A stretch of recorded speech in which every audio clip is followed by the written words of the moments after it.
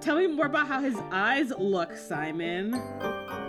It's almost as if Simon enjoys being chastised by Baz or something. Like, is this how you describe your enemies? It's really not. Hot. Yeah, like, basically. I feel like I just want to be like, quote-unquote, enemies for every time we bring up Baz. You want to get sexy? Yeah, let's get to the sexy stuff. Hello, everyone. I have two things to tell you really quick. The first is that we are currently releasing season 2 of the Gay Pirate podcast, which means that A, you should be listening to that, and B, Escape from Reality will only be coming out once a month for the next 3 months. However, I will be releasing some bonus episodes along the way on this feed as well. The second thing is that I am currently offering portraits of people or pets as a way to raise some money for my dog Rufio's vet bills. The portraits are pretty cool, I personally think, and you can see examples of them both in our shop, which is #ruthless.com/shop, or on our Instagram, which is at #ruthlesspods. I'll put links to both of those and everything in the show notes, and that's all. So let's go hang out with our bestie, Lady Ruth Salisbury. Hello, and welcome to Escape from Reality, a podcast where two queer IRL witches talk about Any Way the Wind Blows by Rainbow Rowell. I am Lark Malachi Gray. And I'm Jessie Blount, and today we are talking about chapters 27 and 28 of Anywhere the Wind Blows, in which we have a joint Simon and Baz duo POV, where our happy couple goes to visit Lady Salisbury, a member of the old money mage families. She's fucking thrilled that Simon has killed a fucking mage, aren't we all? And then so they all have cake and chat. Lady Salisbury tells them about her missing son Jamie, who is alive, which we know via Lady Salisbury's magical candle of her 2 children. Jamie didn't go to Watford because of ableist practices and lived pretty much as a normal. But like so many other white dudes in 2023, he got divorced and then sucked into online conspiracy theories, which then led him to Chosen One Reddit or something. The scam that Jimmy gets sucked into is this guy named Smith Richards, who is promising people magic. And he's disappeared going to these meetings. So we have, everyone, a solid lead to this investigation. Chapter 28, Lady Ruth. Is glad that Simon and Baz are a cute-ass couple and reflects on the terrible things that the fucking mage did to Simon, and that she believes that these two can probably do what the Coven and everyone else in the world of mages cannot.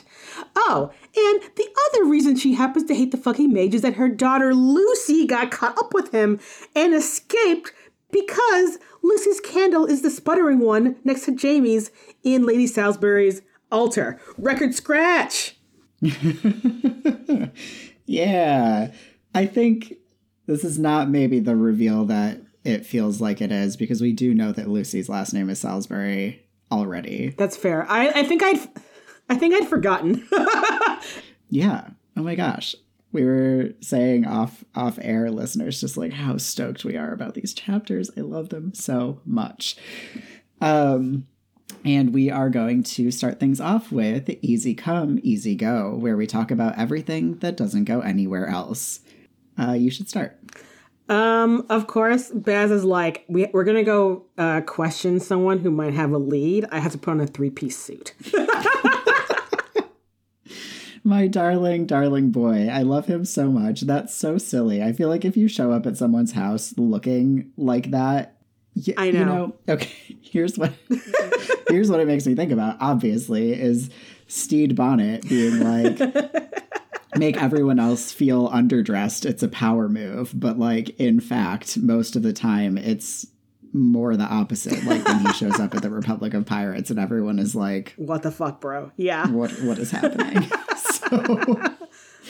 But Baz was right this time because, you know, it doesn't sound like she's dressed up. She's in yoga pants, but I think she's the kind of person who is not unused to seeing someone in a 3-piece suit on a Tuesday afternoon. Right. So. Just randomly showing up to her house. Right. All right. My first note is that in the, like, you know, first paragraph or whatever, when it's like Lady Salisbury, I was like, is she like a United Kingdom, knighted by the Queen lady, or like a World of Mages lady? And then like 2 pages later, Baz was like, is she like a UK lady or a World of Mages lady? And I was like, no cool. one knows. Honestly, considering Lady Salisbury's personality, she might have just started being like, y'all gonna call me Lady Salisbury, and everyone's like, that sounds fine. Okay. Yeah, that's true too. I also wouldn't be surprised if she like was super well connected with random people in the normal UK in a way that led to her being, is it still called being knighted when you're a woman? No idea. I don't know. Someone who knows, please tell me. I want to know the answer. I mean, if the photo of her husband above her bed is of him in a like military uniform, like if he was high up in the military, like maybe. True. Mm-hmm. All right. Simon is describing her rich lady house, and it's just like, oh yeah, and she is like, the facade around the windows has like magical animals all around it. Rich people, And I'm like, I would literally kill to have a house that had fucking unicorns and mermaids and flying like around the windows. Are you kidding me? Yeah, I had very similar reaction. And in fact, my next note is just little otters with wings. So great. Yeah, same. Big same. Yeah, okay, so weirdly, my last note here is that I really love when Baz notes that he's given a smaller slice of cake than Simon is, and is like, fair enough, I didn't kill the mage. It's such a good observation. It's great. All right. I have like 3 more things. Yeah, please. Part of which is, as maybe our earlier conversation, I don't have a strong memory of all the details from the first book, but did we know there's a weeping portrait of Lucy in the catacombs? We didn't know it was Lucy until now. Okay. But yes. All right. And my next 2 points are just LOL. Especially when Lady Salisbury's like, yeah, he's believing wild conspiracy theories like vampires run Silicon Valley, and Baz is almost drops his teeth. He's like, oh fuck. And I'm like, you could honestly say that in real life, and it would be mostly true, honestly. Yeah, no, you're right. Yeah, I thought that was really interesting. I'm sure we'll talk more about Jamie's whole, the internet situation later. Never mind, I will stop now. What do you have next? And my last thing is just that we learned through Lady Salisbury that Simon Snowfans stands have a name in universe, which is Snowvians, which I'm like, y'all could have tried a little harder than that. Wait, did I read it wrong? Snowvians, right? Snowvians? Surely. I guess, yeah. I was not sure how to pronounce that word, so probably close. Just the one on Snowvians. But yeah, someone should have really workshopped that a little more. It's so silly. I know. And also cute, and also must feel so weird for Simon, even though Baz is like, great, give me a membership card. Baz is like, I am the president of the Snowvians fan club, actually. You don't know it, but I am. Yeah, exactly. Aw. Welcome to I See a Little Silhouette of a Man, where we talk about character development. I really just have Lady Salisbury and Jamie. Cool. Yeah. Lady Salisbury, Lady Ruth, is just the best. Yeah. Including our main characters. I guess she's in the running with Shepard for my favorite character in this book. Yeah. Yeah, I love her. Excellent. I know. Yeah, my note literally just says she's the fucking best, because she is. Yeah. Have you watched the Doctor Who 60th anniversary first episode yet? No, not yet. I think I'm just going to watch all of them in a chunk. Because you should watch it. 3-part. It is 3, but you should watch it. Right, I will. It is not a spoiler to say, everyone knows that Yasmin Finney is cast as Donna's daughter. As anyone would expect, Donna Noble being the mother of a trans person is the every trans person deserves to have Donna Noble as their mom. Oh, yeah, they do. Yeah, they do. Oh.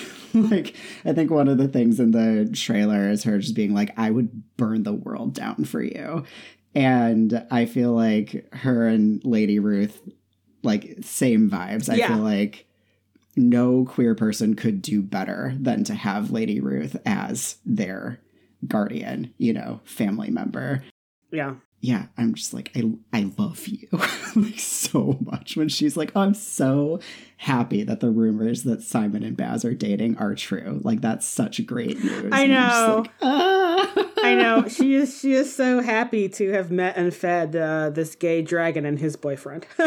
Yeah, exactly. Oh my God. Yeah. And she's so incredible. And also the fact that we learn in these like 15 pages that like, right, Lucy's been gone for like 20 years. Like her husband's been dead for 10 and her son has become QAnon essentially. Like that's a lot of tragedy to happen to like one lady for her to still be like, I don't know, still so great. Like what a inspiration to us all, honestly. Yeah, totally. And you can feel that it's not like fake. Yeah. You know, that there's just like those people in the world who can like roll with a thing where it like is taken seriously and given the gravity that it deserves, and it doesn't like shake their sense of self, I think, in the way that my sense of self is shaken by tragedy, right? Right. And she's just like, this is my outlook on the world, and like it's mine and I'm keeping it in a way that is just really nice. I mean, the fact that she's maybe the only character that we see tell Simon and Baz is like, I don't see two young people. I see like literal war veterans. And I'm like, no, you are correct. And like, God, these are real. the people that you want to help you find your QAnon son. And I'm like, I'm glad someone recognizes the fact that like Simon had a hard life as a child soldier and is like, you know, a capable person, especially in this field of mystery solving. Yeah. So, yeah. Yeah, it's just like she's like seeing things in a way. It's not like she's not judgmental. She's like, I fucking hated the mage, you know, but like she just seems like she takes in information in a way that isn't being, I don't know, filtered through bullshit as much as other people. It's like she sees Simon's wings not through like a lens of like context and like whatever. She's just evaluating the wings as wings and is like, they are beautiful. It must be so fun to fly. And those are the two most important things about meeting someone who has wings. Yeah, exactly. No, she's great. I love her.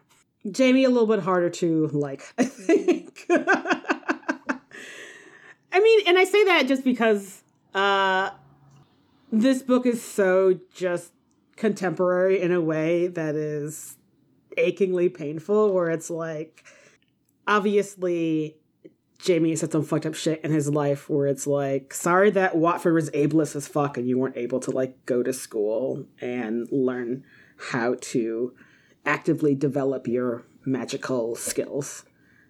Right. And then you're at this low point in your life when you have a divorce, and then you got sucked into being radicalized online, which is like, oh, I'm sorry. Yeah, I feel like this chapter does a really good job of being like, here are the reasons that we should feel for Jamie, and also Jamie is making a choice to be in this. You know, it's like, it's very clear that his mom has been trying to have conversations with him sort of all along, being like, what? And I just feel like we have to give people responsibility for the way that the things that they choose to believe, you know? Yeah. Yeah, I don't know. It like reminded me very uncomfortably of like family dinners with my brother, with both me and my mom for years, like increasingly being like, what the fuck are you saying? And like it just like going nowhere. And it's just, yeah, I'm like, That's gross. Like, that's a gross choice that he made, and I don't know why. Yeah. And that's how I feel about Jamie, too. Mm-hmm. Yeah. That's all I have in this section.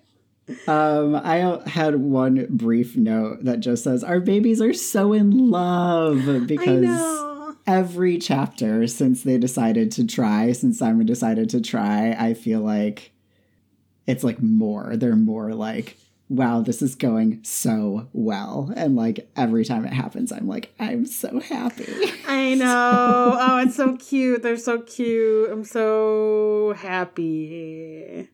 Yeah. Oh, and then they're like not even like out of sight of Lady Ruth's house, and they're like holding hands, and I'm like, I love it. And Baz initiated it, which feels like a really big deal, because I feel like he's the one who's so much more like nervous about being publicly queer, whereas Simon at this point is like, whatever. Yeah. If you can't be gay at IKEA, where can you? You know, just like, right. Who the fuck cares? Right. So, I feel like it's also kind of thing where it's like, I have literal dragon wings. This is the least interesting part about me, honestly. Yeah, totally. Which I like deeply respect also.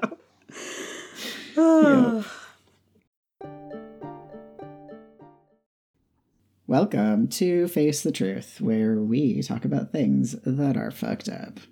I really just have one overarching point, which is ableism in the world of mages. Yeah. So we learn in Lady Ruth is talking about like sort of that we're getting the brief in a nutshell about Jamie's life, and we learn that he didn't get into Watford because he has dyslexia of some form, or some kind of learned disability that I was interpreting as like one of the many flavors of dyslexia. Mm-hmm. And I was like, wow, that sucks. Especially because having a problem with reading, I'm like, okay, but there's clearly like you could work around that as a mage, you know? Right. And for Watford to be like, nah, you don't make the cut. It's just like, damn. Yeah. Right. Which I feel like something that's really interesting about this book is that it was literally the last chapter, right? Where we learned that Mitterly has reinstituted the like tests to get in to Watford. And then we learn like pre the mage, someone with dyslexia would not be admitted to Watford. And we never follow up about like, is that still the case when we say that she's reinstituted the tests, the trials, that's what they call them? Does that mean that kids like Jamie once again can't go to Watford? I'm like very frustrated that this isn't answered in text, because things like this we don't tend to get threads like that in Rainbow Rowell's work. You know, it is weird that we don't get that directly. I would say yes.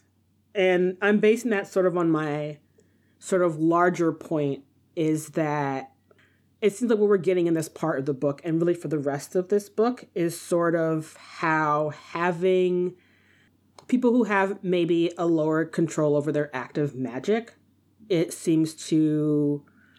almost kind of reads as a disability, like in the world of mages.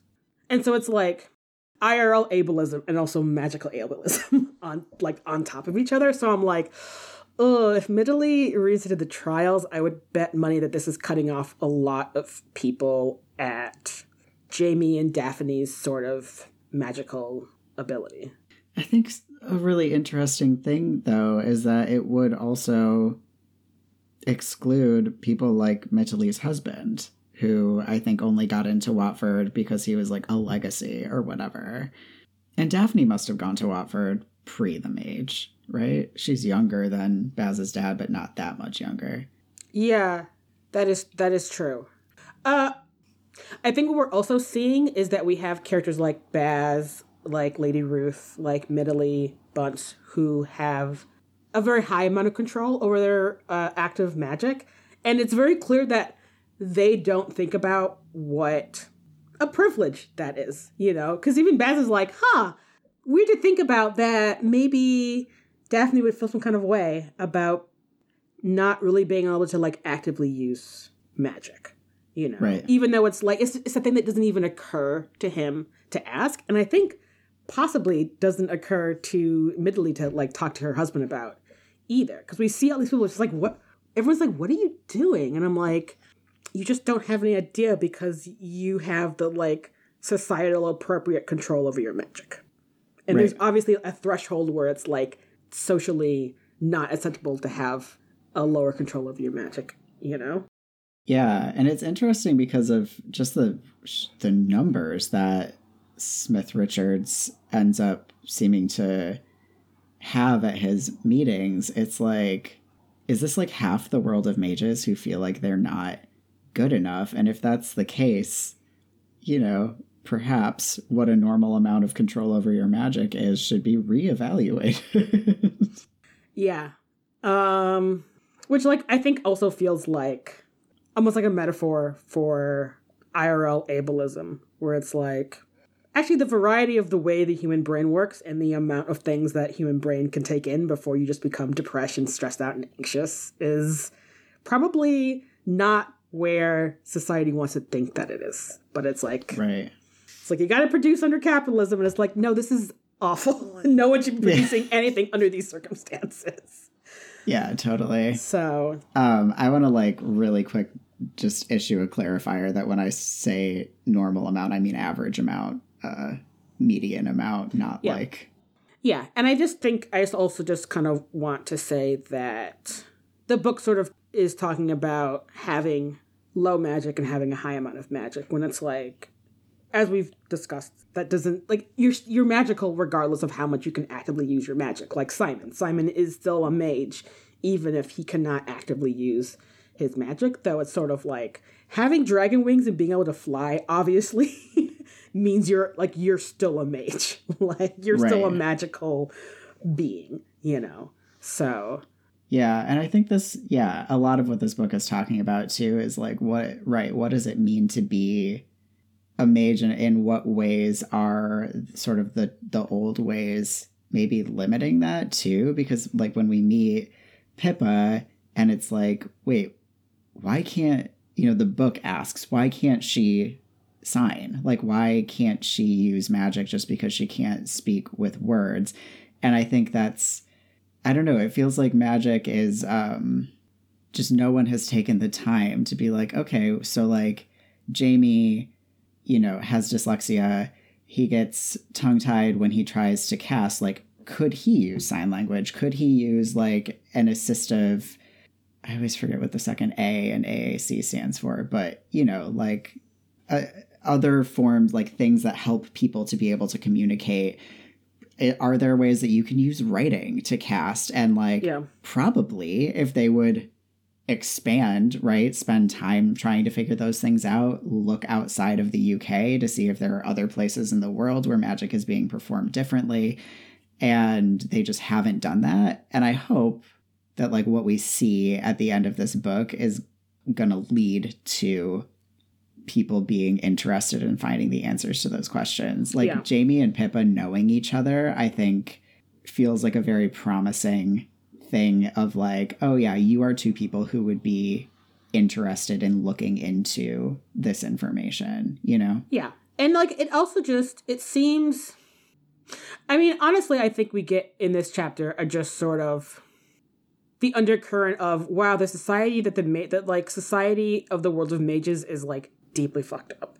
And obviously what we call now dyslexia, the many different kinds of dyslexia, is part of just being human. Like that is a part of the fabric of humanity. Just like people who, for whatever, reason, can't speak clearly or at all. Like that's just a part of what humanity is. So it's like, it would, like, there are definitely mages in the world who are using sign language or some other form of being able to actively use their magic. Because, again, this is just how people, like, this is just a part of what people can do. And people are really good at figuring out how to be like, well, how do I do the thing I need to do? Right, exactly. Around, like, how my body and my mind operates. Yeah. Yeah. Baz being like, the world of mages is founded on prophecy. I'm like, manifest destiny was. Like, people being like, I gotta conquer this land because God said so. I'm like, oh.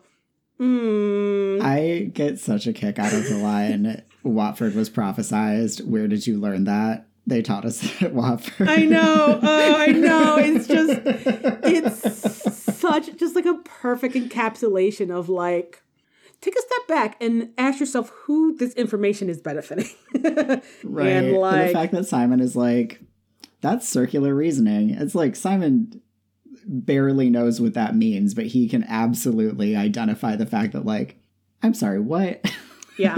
So... Exactly. Especially because I guarantee you they were not teaching logic courses at Watford. No. Did we talk about this? Maybe Simon must have taken like a logic or philosophy class when he was briefly in university. Oh, maybe. Logic is one of the places that people tend to get their philosophy requirement without having to take a philosophy class, which I approve of. Also, logic is so fun, everyone. If you like puzzles, you should take a logic class. I feel like logic is like a little bit too mathematical, where it's like, I can do it, but it's really hard for me. Welcome to Caught in a Landslide, where we rant about stuff. You should start. We've talked about almost everything that I have, so I guess... yeah, the only thing I really have left is that there's this, like, I find it very fascinating that we have this whole, like, chosen one competition taking place to, like, fill the void that Simon left. Because it's not like there was a void before Simon, you know? So I find it really interesting that it isn't like, well, that didn't pan out, like, moving on, you know? And instead people are like, no, we really needed a chosen one, turns out, somehow, emotionally. We just needed this. We needed it. And so now all these grifters or whatever are vying for chosen one status, and people are invested in it for some reason. And I'm just like, but why? Like, that's so weird. Maybe entertainment is low in the world of mages unless you're involved in normal art, like art and culture and stuff. Yeah.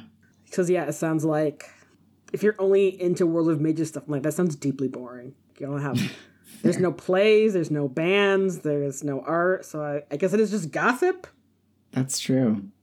And, I don't know, rare magical farm animals. if you're Baz's dad, which I would love to talk about and learn more about, honestly. I'd be like, tell me about these nightmares. Tell me everything about them. Yeah, for real. My thing is that it honestly is kind of weird to me that the world of mages is just like, maybe your son was eaten by vampires, whatever. And I'm like, it's so small. Like, everyone pretty much knows everyone else. Like, it's not like maybe geographically sprawling, but like there's not a lot of people in the world of, you have one doctor. There's not a lot of people. And right. like half a vet and half a veterinary. Right. So it's like, it seems like it would be more of a big deal if a mage disappeared. But he's not a mage. He's not a mage. I think that's it. I think that if he, you know, if it was anyone who could use a wand, they would be much more interested in figuring out what was going on. But like, I don't know, it kind of feels like, you know, the thing where when, like in the 60s, 70s, when like whatever serial killer it was like abducting and murdering college girls, the cops were just like, they probably just like hitchhiked to California, whatever. They're just, the mages are like, isn't that what normals do? Don't they just leave sometimes and disappear forever? Whatever. I like how you brought that up, because one of my things was that, what is that dude's name? Smith Richards sounds like a name of a serial killer. Yeah, it's a really weird name. Welcome to Send Shivers Down My Spine, where we talk about sexy stuff. I love that our boys take turns going into great detail about how hot the other one is. I know, they're both so thirsty. It makes me so happy. Yeah, for real. Oh, it's just just excellent. A+. Yeah, it's lovely. I was gonna read like some excerpts for anyone who didn't reread these. Okay, so Simon says about Baz, among many other things, his eyes always look sleepy, but when he's actually sleepy, he looks like somebody trying to seduce you in a silent movie. One of those black and white fellows with a heavy eyeliner. And then Baz, later... Which hilariously means that Simon has seen more than one silent movie. Interesting. Good point. I am so frustrated with myself right now. There it is. All right. Baz says of Simon, he looks too handsome in my clothes. He looks too handsome in his own terrible clothes. He's bloody unbearable in mine. And I just love them. I know. Yeah, Lady Salisbury is just like, you guys are not fooling anyone sitting in separate pieces of furniture when you're both like clearly eye-fucking one another. Yeah. Or not eye-fucking, just like you're looking at each other like you are a person in the desert and they're a glass of water. And you're just like, she's just like, that's what she's like, son, the same couch. Like, what are these pretenses? Yeah, exactly. Oh, I love it. Welcome to Is This Just Fantasy, where we talk about magic and science and research that we did. All right, I just have two things here. First off, we learned that there are no good flying spells, which seems weird to me. Because I'm like, I feel like if you're a mage, one of the first things you're going to want to figure out is how to fly, right? That just seems... You know how, like, nursery rhymes are really powerful? I refuse to believe that if you cast the song from the Disney Peter Pan, you would not be able to fly. Like, that song would be so fucking powerful. I call shenanigans. Like, has no one tried it? Because I feel like I could cast that on myself right now and it would work. I don't have a wand or anything, but like... Right. You know? I was also thinking that, because I'm like, there's no fucking way that the first two lines of the Reading Rainbow song, which is Butterfly in the Sky, I Can Go Twice as High, is not a spell. There's no one can convince me of that. Yeah, totally. Yeah. Yeah, so we also get the light a candle spell, which is apparently huge, big magic, which is cool. Yeah, I assume because it is presumably a sort of, like, it has to last a long time. If it's like a spell to essentially know if your children or a loved one is still alive, which is heavy already. But presumably Lucy's one has been sort of burning for however old Simon is. 19 years, 20 years? Like... Yeah. Yeah, I'm not sure if that's all it does. I guess I don't know the totality of what it does. Because, I mean, we say light a candle for like a lot of different upsetting things that happen in people's lives, right? So I bet you could use it for like more than one thing, but it also feels like the enormity of what normals use lighting a candle for someone for, it makes sense to me that like that gravity would make it so that, I don't know, like using it like, you know, in capital M magic in this world would be, you know, how flowers and food take life. Like, it seems like this is the kind of thing where you would like have to give so much of yourself to be able to like make the thing work. Does that make sense? It does make sense. Yeah. Actually, I did a little bit of research about this. Lighting a candle to remember to memorialize the dead. Really old. It goes in both Judaism and Catholicism. Very old practice. Two different practices, but involving candles. And then, like, the idea of, say, lighting a candle to guide the souls of the dead. Very big in Catholicism, which, I mean, so many things co-opted from paganism. So, of course, candle magic is wrapped up in there.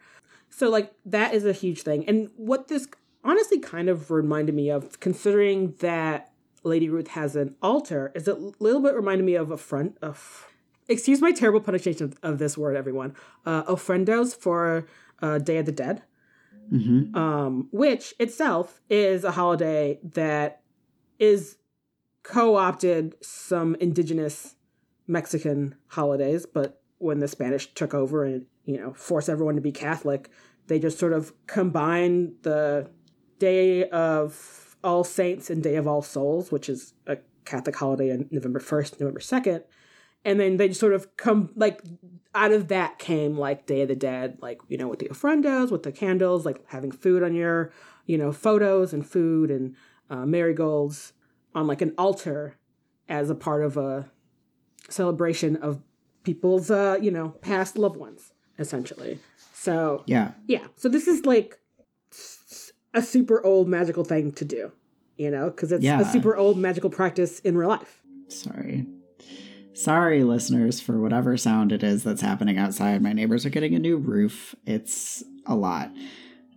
So I'm gonna say, is that like a saw? I'm is that a leaf blower? But I'm it's not the time for leaf blowers anymore. Well, maybe in Portland. It is still here. But I don't totally know what that is, but it's very loud. Yeah, and I feel we also will if someone is missing, I think that it's pretty normal for even totally a religious people to be light a candle for my kidnapped child, or whatever. Yeah. Or if someone is sick, to be light a candle for them. And that, in a way where it's not even tied to necessarily any sort of specific spirituality. Yeah. Which is what I mean about the multitude of uses in the normal world. Yeah, that just makes it seem this would be such an incredibly powerful thing to have turned into a capital M magic spell. Yeah, just so much history and collective power behind it, Yeah. Yeah. Cool. Do you have anything else here? I don't. Those are my only two things. All right. Yes. Thank you all so much for listening to this episode. Next time we'll be reading chapters 29 and 30. Check out our other podcasts because we make a lot of them and they're good. So right now, the Gay Pirate Podcast is coming out if you're into Our Flag Means Death. And consider supporting this podcast in a variety of ways, like leaving us 5-star written reviews and joining our Patreon. We both really appreciate it. Yeah. If anyone is ever I'm looking for podcast recommendations, just tell people. Be hey, I know an excellent podcast you could put in your ears. Yeah, or even if they aren't. If someone's I watched the Barbie movie the other day, you should be oh my God, I listened to the most incredible podcast about the Barbie movie the other day. You should totally check it out. Mm-hmm. You can force us into conversation. Yeah. Cool. All right. Thank you all so much. And until next time, Scaramouche. Oh my gosh, I love it when we actually sync up on that.